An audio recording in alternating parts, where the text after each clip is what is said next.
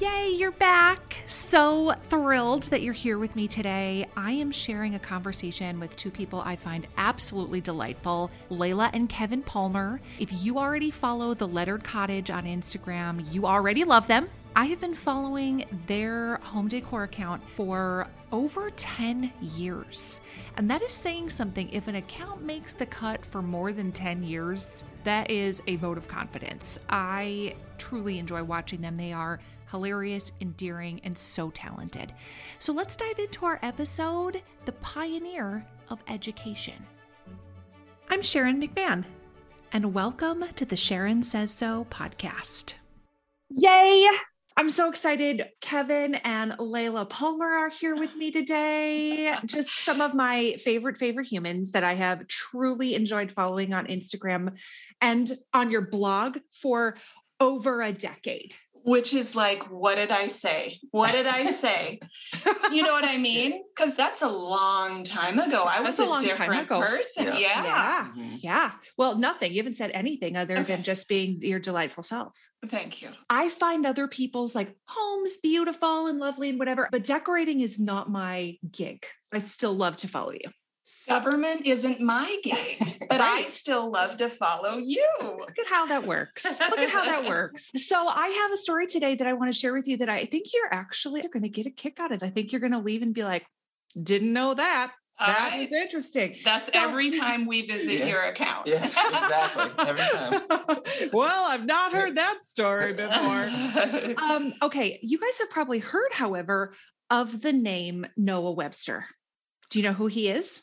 Oh boy. It's not a quiz. If you don't, you'll figure out who he is. Okay. So Noah Webster, born in the United States in the 1750s. Wow. That's why I don't know him. My 1750 genealogy is shaky. Yeah. Yes. Born in the 1750s, so predates the Constitution. He was very, very bright as a child. And of course, education at the time was something that was provided to people of means. To get an extended education was something special. And his parents really had to sacrifice to be able to pay for his education. They had to sacrifice for him to be able to go to Yale. They had to mortgage their house. College was free at the time, but you had to pay for room and board to go to college, which put it out of the reach of most common citizens. Yeah. He's this extremely bright young man. He goes to college when he's 16 in 1774, which is right before the Revolutionary War. Right. So like Boston Tea Party, where America's getting real fed up, where they're like, we're almost ready to be done. Yeah. If you don't make some changes, we're out of here. Okay.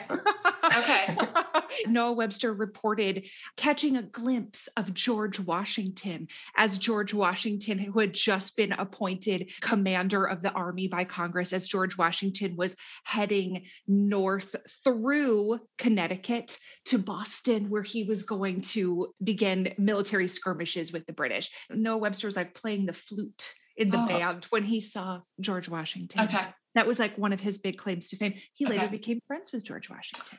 Wow. He did have to leave Yale for a while because his community was called up to fight in the Revolutionary War. He and his brothers and his dad get their guns and they're going to march off to battle. And then by the time they almost get there, they hear that it's over. We won that one. So you can go ahead and go home. Wow. So things were a little different than they are now, where you just like, everyone in this town better get a gun and start walking to New York. Right. Exactly. We're going to see what's up when we get there. And I'm curious about the flute. I like that he was playing a flute. Okay, yeah. What else would you want to be doing while seeing George Washington? Exactly. Really, True. other than playing a flute. It seems very apropos. So he returns back home. He finishes his degree at Yale. He decides, I want to be an attorney, because that was kind of like the thing that educated men studied. They studied the law. His parents were like, we have no more money. We cannot help you. There's nothing. I'm sorry. So he decides, I guess I can't become a lawyer. What else can I do with all of these skills that I have developed, all of my intellect? I'm going to become a teacher. It's that time of the year. Your vacation is coming up. You can already hear the beach waves, feel the warm breeze, relax, and think about work. You really, really want it all to work out while you're away. Monday.com gives you and the team that peace of mind. When all work is on one platform and everyone's in sync, things just flow. Wherever you are, tap the banner to go to Monday.com. Ryan Reynolds here from Mint Mobile. With the price of just about everything going up during inflation, we thought we'd bring our prices down. So to help us, we brought in a reverse auctioneer, which is apparently a thing. Mint Mobile Unlimited Premium Wireless. How to get 30, 30, bit to get 30, bit to get 20, 20, 20, bit to get 20, 20, bit to get 15, 15, 15, 15, just $15 a month? Sold! Give it a try at mintmobile.com/switch. $45 up front for 3 months plus taxes and fees. Promo rate for new customers for limited time. Unlimited more than 40 gigabytes per month. Slows full terms at mintmobile.com. This message comes from BOF sponsor eBay. You'll know real when you get it. It'll say eBay Authenticity Guarantee. And you'll feel it. Maybe it's a head-turning handbag, a watch that says it all, jewelry that makes you look like the gem, or sneakers and streetwear so fresh every step feels fly. eBay gets it. So look for the blue check mark next to that thing you love. And be confident that every inch, stitch, sole, and logo is checked by experts. With eBay Authenticity Guarantee, you can trust that feeling of real is always in reach. Ensure your next purchase is the real deal. Visit ebay.com for terms. Nice. So he decides to become a teacher. He later got a job in Sharon, Connecticut as a teacher, which I thought was very cute. Stop. Very cute. During the late 1770s, he described the conditions in the one-room schoolhouses as absolutely deplorable. This was his quote about the one-room schoolhouse situation. The one-room schoolhouse was a very poor system of education. They were ill-heated, ill-lit. The textbooks were poorly written and scarce. The teachers were ill-paid.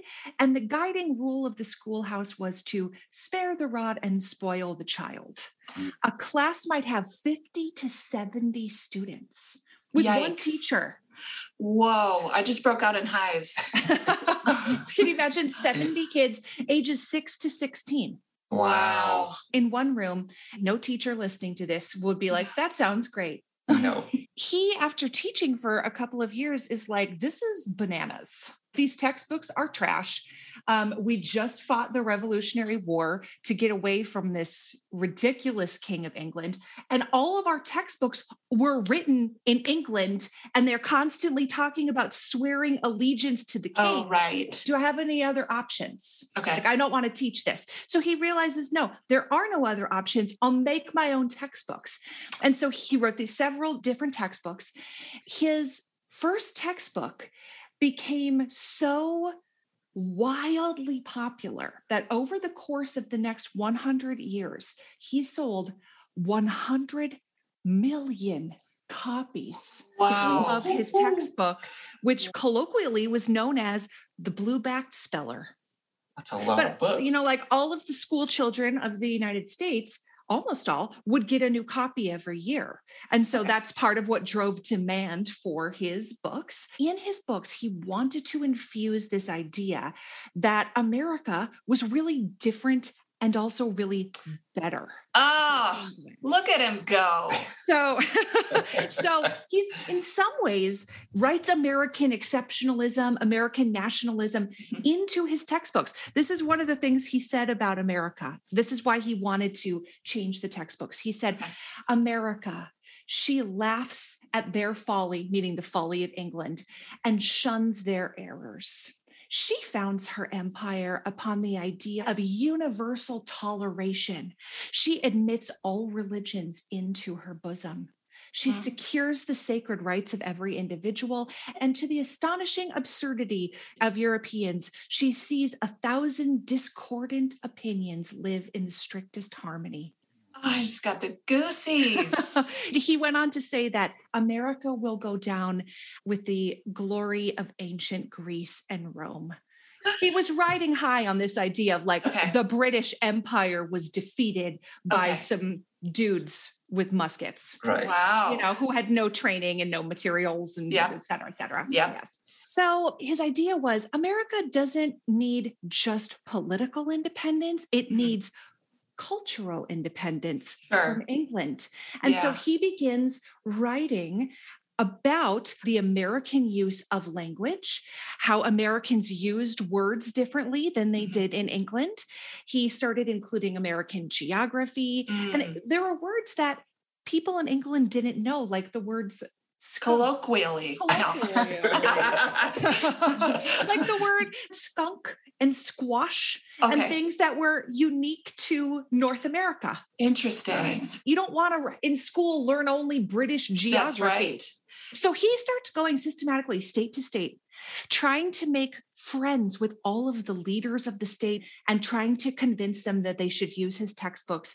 After he meets with them, he asks for referrals. Can you introduce me to this other person? And he becomes extremely well known throughout the entire United States because of his concerted effort to meet the people in the know.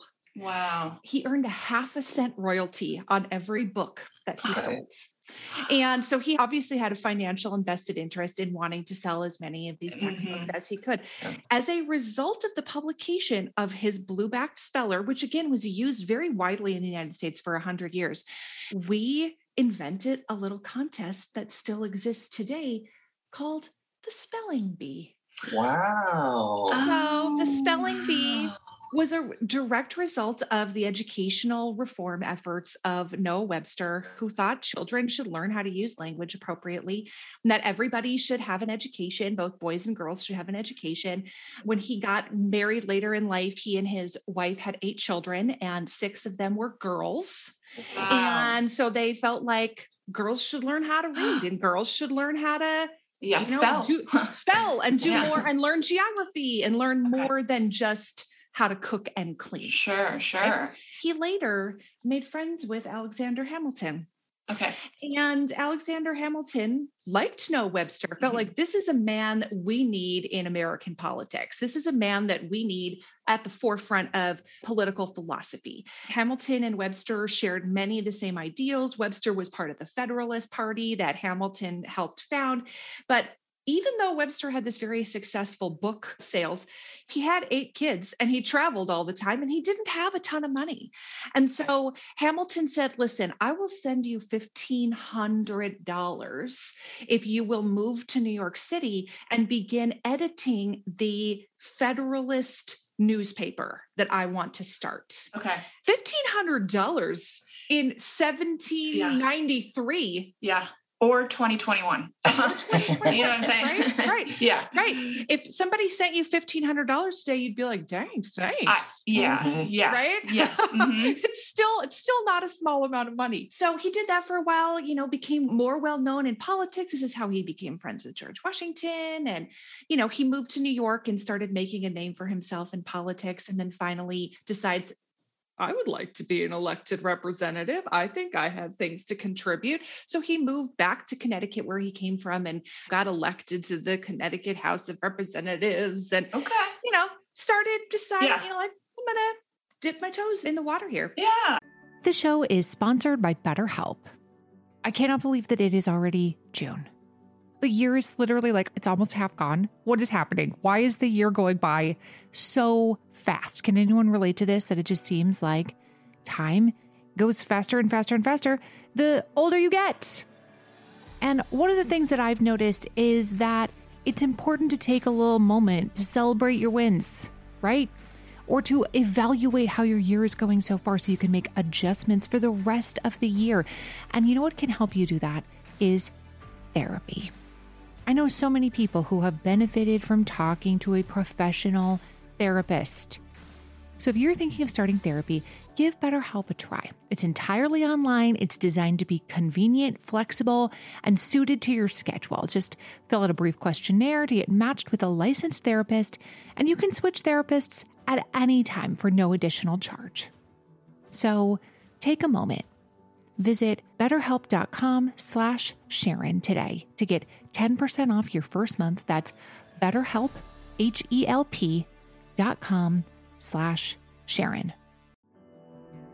Support for today's episode comes from OneSkin. And listen, people message me constantly for information about my skincare products. And yes, I know that every person who's on YouTube or Instagram is like, you guys have been asking for my skincare routine. And 99% of the time, everybody's like, no, we're not. But it really is true that people message me about my skincare routine. And most of the time, I don't really even recommend products. It just is what it is. But I will tell you that I have been using OneSkin's OS1 for both my face and my eyes. And I really like it. In fact, I reordered it like with my own dollars. Okay. OneSkin is founded by an all-woman team of scientists. We love that. We love a woman in STEM. OneSkin is the first and only skin longevity company to target cellular senescence, which is like senescent cells are cells that start accumulating. And one of the things that the OS1 peptide does is it helps turn off those senescent cells. OneSkin also did third-party clinical studies, and OS1 Face was clinically proven to strengthen the skin barrier, which is your skin's primary function, to be a barrier, improve skin health markers, and diminish visible signs of aging. Wrinkles were diminished in 87% of users. OneSkin is the world's first skin longevity company. By focusing on the cellular aspects of aging, OneSkin keeps your skin looking and acting younger for longer. Get started today with 15% off using code Sharon at oneskin.co. That's 15% off oneskin.co with code Sharon. After you purchase, they'll ask where you heard about them. Please support this show and tell them we sent you. I used to never get my nails done, or I would go to a salon and then I'd be mad that I spent all the money and all of that time when my nails would chip not that long after walking out the door. So I just did nothing. Until a couple of years ago when I found the Olive & June Mani system. And now you'll rarely catch me without a home manicure that I've done myself using the Olive & June Mani system. Everything you need is in one box.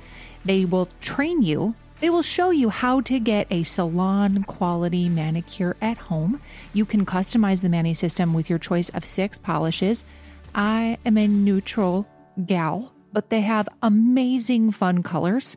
And the polish doesn't chip, and it lasts 7 days or more. It breaks down to like $2 a manicure. One of the reasons I was so opposed to doing my nails at home is because it always looked like a 5-year-old did it. It never looked good. But their videos show you how to do it. And with practice, you will be able to get a salon quality mani at home. By the way, the press-ons are so good. If you have literally 5 minutes and you want perfect looking nails, the press-ons are an incredible option. They look super real. So visit oliveandjune.com/Sharon for 20% off your first system. That's oliveandjune.com/SHARON for 20% off your first system. He also founded the Connecticut Society for the Abolition of Slavery. He felt that slavery was very morally wrong. Right. And believed that it should be abolished. But it was, of course, very difficult at the time to figure out how to make the South do that. Mm-hmm. How was the big question, right? Okay. That's true of a lot of things. We've decided we should do X. How do we do that? Exactly. Yes. Daily. That's right. Yeah. That's right. True of a lot of things. In 1800, he published an essay in which he announced his intentions to write a dictionary. I knew that's where you were going. Okay. So at some point in all this, the light bulb flashed on. Yes. Because the only dictionary that existed was British. Wow. And he, again, had a strong disdain for the British educational system. Mm-hmm. And he believed in American exceptionalism, that we should have our own dictionary. Got it. As one can imagine, it's not a small endeavor to write a dictionary. Right. I tried and I quit at letter B. Yeah. Yeah. Because you have to write all the definitions from scratch. Wow. Oh, wow. Yeah. Yes. He spent over 20 years writing the dictionary. His dictionary was not published, like his full dictionary. He published smaller versions of it, but his tome, his magnum opus was not published until 1828. So 28 years it took him to write the dictionary. Just him sitting in a room the whole time. I'm kidding. Alone while his wife cared for the 8 children. Writing the dictionary. So in order to write the dictionary, he needed to learn 26 languages because English is that complicated. Right. And he had to write definitions for 70,000 words. Did he make a lot of them up? He did not make up the words. Okay. But many of the words were never in any British dictionary. In fact, they estimated that he defined 30 to 40,000 of the words that made it into the dictionary that had never been in any dictionary before. But that were being used somewhere else. Okay. That were being used in America. Yes. Okay. He also is the reason we do not spell things the way they do in England. Okay. Look out. He is the man who was like, we are not going to spell color with an O-U-R. O-U-R. Mm-hmm. We're going to spell it C-O-L-O-R. Because he felt like language should be easier. We should not have extraneous letters that make it harder to understand for the average person. My kind of guy. About to say. So, for example, in Britain, they spelled the word check, C-H-E-Q-U-E. Right. And he was like, we should just spell this with an E-C-K. Right. Come on. Yep. The word plow in Britain is spelled O-U-G-H. Right. And it's O-W in the United States. Right. They spell things like center with an R-E, and we spell it with an E-R. And words like music used to have a K at the end, M-U-S-I-C-K. And he was like, don't need that K. Oh, get rid of it. He doesn't have time. You know what I mean? Nope. Yeah. No time. There were a few words that his proposed spelling didn't catch on. Oh. Like he decided that tongue, T-O-N-G-U-E, that's weird. How would I look at that and know that it says tongue? Right. You know what I mean? He believed tongue should be spelled like lung, T-U-G. I get it. I get it. Why that makes more sense than tongu. Than tongu. Like tongue and lung. Yeah, they rhyme. Let's make it easy. But that one never caught on. A few of the other words that he added, just that are, you know, off the top of my head that he added were things like chowder and hickory. Again, uniquely American things that didn't exist in any British dictionaries. Wow. When he published his dictionary, he sold 5,500 copies of it. Half of them he sold in England. Wow. Because it had 70,000 words in it. And the best dictionary they had only had 30,000 words. Got it. Okay. So it was about I can't even wrap my head around how long that would take. 28 years. Yeah. 28 years. Right? Wow. Hard at work. Yeah. I have a hard time just remembering to take out the trash and fold the laundry. Right. Like the focus. That it had to take. So here's one of the other issues that he tackled that very well known in American society that we have Noah Webster to thank, which is the idea of a federal copyright. Wow. Before the works of Noah Webster, every state had their own copyright laws. Okay. And he was like, this is not what is best for America, because he felt like America needed its own writers, its own artists. We should not be relying on European writers and artists. We should have our own artistic literary community. And if we want that to proliferate, we need to protect their works. Before that, it was very mishmash, very, like every state doing their own thing. If you wanted to publish the blueback speller in every state of the union, you had to figure out the copyright in every single state and apply, and it expired. I got to do it over here. Wow. It was way too messy. And so because he had spent all of these years cultivating political friendships He was invited to testify before Congress about the issues of copyrights in the United States. They agreed to pass federal copyright law, and he was invited to dinner at the White House by Andrew Jackson and was allowed to watch Jackson sign the copyright law into existence. Wow. That's cool. This message comes from BOF sponsor eBay. You'll know real when you get it. It'll say eBay Authenticity Guarantee. And you'll feel it. Maybe it's a head-turning handbag, a watch that says it all, jewelry that makes you look like the gem, or sneakers and streetwear so fresh every step feels fly. eBay gets it. So look for the blue check mark next to that thing you love. And be confident that every inch, stitch, sole, and logo is checked by experts. With eBay Authenticity Guarantee, you can trust that feeling of real is always in reach. Ensure your next purchase is the real deal. Visit eBay.com for terms. Hello, this is Danny Pellegrino, host of the Everything Iconic podcast, and I'm here to tell you all about Splash Refresher, because hydration is mandatory, but boring is not. Now, I love my water, but if I don't spice it up, I'm not going to finish what I took out of the fridge. That's why I love my Splash Refresher, which is flavorful, delicious, bright, hydrating, and 0 calories. The wild berry flavor is my fave. No, wait. Is the pineapple mango flavor my fave? You know what? All 5 craveable Splash Refresher flavors are my fave because they're so delicious. So get hydrated and enjoy it with Splash Refresher. After his, success publishing the Blueback Speller and his success getting the federal copyright protections, he then decided, you know what I'm going to do? I'm going to come out with my own version of the Bible. I'm going to come up with my own version of the Bible.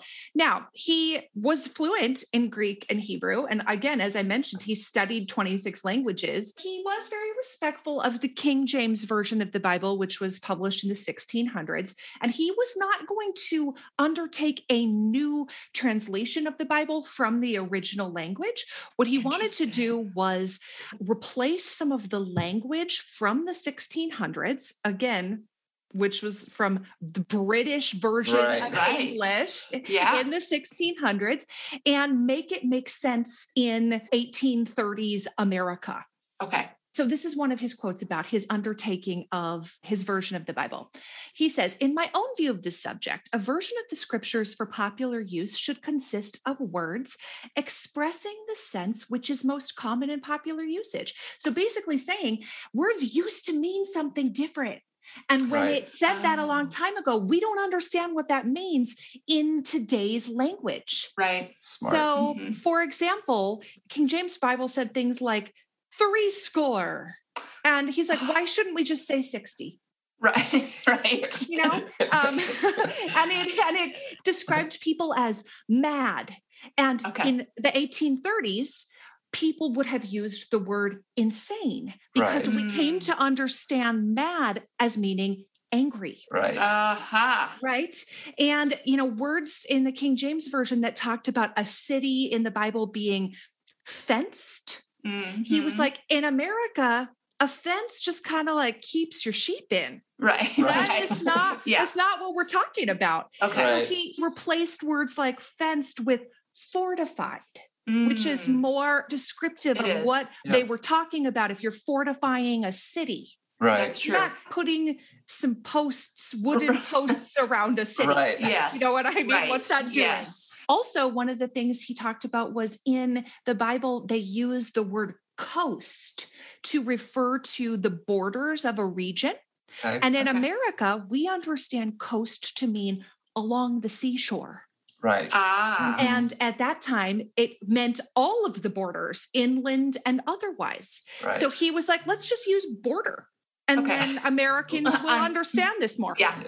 He is also the reason most of the American Christian church uses the term Holy Spirit instead of Holy Ghost. Wow.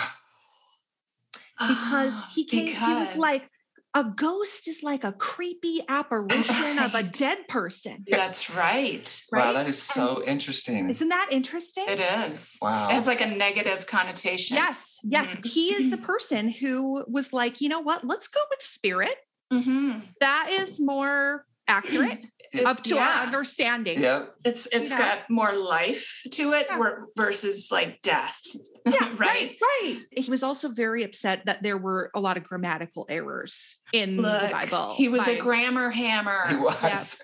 Okay. So he wanted to fix some of the grammar, but he also wanted to fix some of the words in the Bible that, as he described, make a woman blush. Oh, what? Yes. Tell me more. This is what he said. Language which cannot be uttered in company without a violation of decorum or the rules of good breeding exposes the scriptures to the scoffs of unbelievers. It impairs the scripture's authority. You know how we say like a dog was put to sleep? It just feels more comfortable to us than to be like, we paid someone to kill our dog. Right. You know what I mean? Yeah. So they just used language that just softened it. It softened it. And then you didn't have to blush reading it to your children by the fire. Right. Yeah. In the introduction, he actually outlines, here is what I have changed. It never became, the King James Bible, but he didn't intend it to be. It was based on the King James Bible. It was just meant to be more accessible to Americans during that time period. Wow. He never stopped revising his dictionaries. Never stopped. Came out with a second edition in 1840, shortly before he finished writing an appendix to the second edition of his dictionary that, wasn't going to be published yet, but was going to be published in the future. This is in 1843. A couple days later, he starts not feeling well. And it becomes clear that he's going to die. He's an old man by this point. After he died, rights to his dictionary were acquired by some brothers, George and Charles Merriam.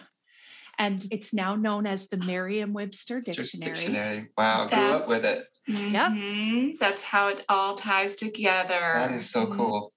You can find the Merriam-Webster Dictionary online. If you go to m-w.com, that's the Merriam-Webster Dictionary.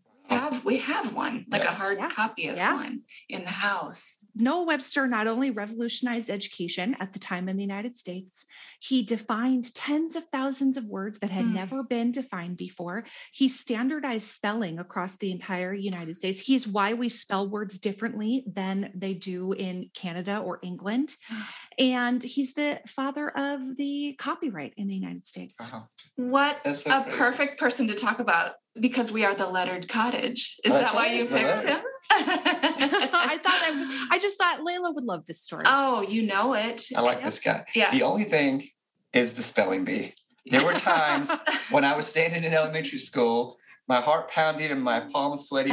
I'm like, oh gosh. I loved this quote of his, and I'll end this story here. I thought this was such that still applies to today. Okay. He said, in selecting men for office, let principle be your guide. Regard not the particular sect or denomination of the candidate. Look to his character. Mic drop. Yep.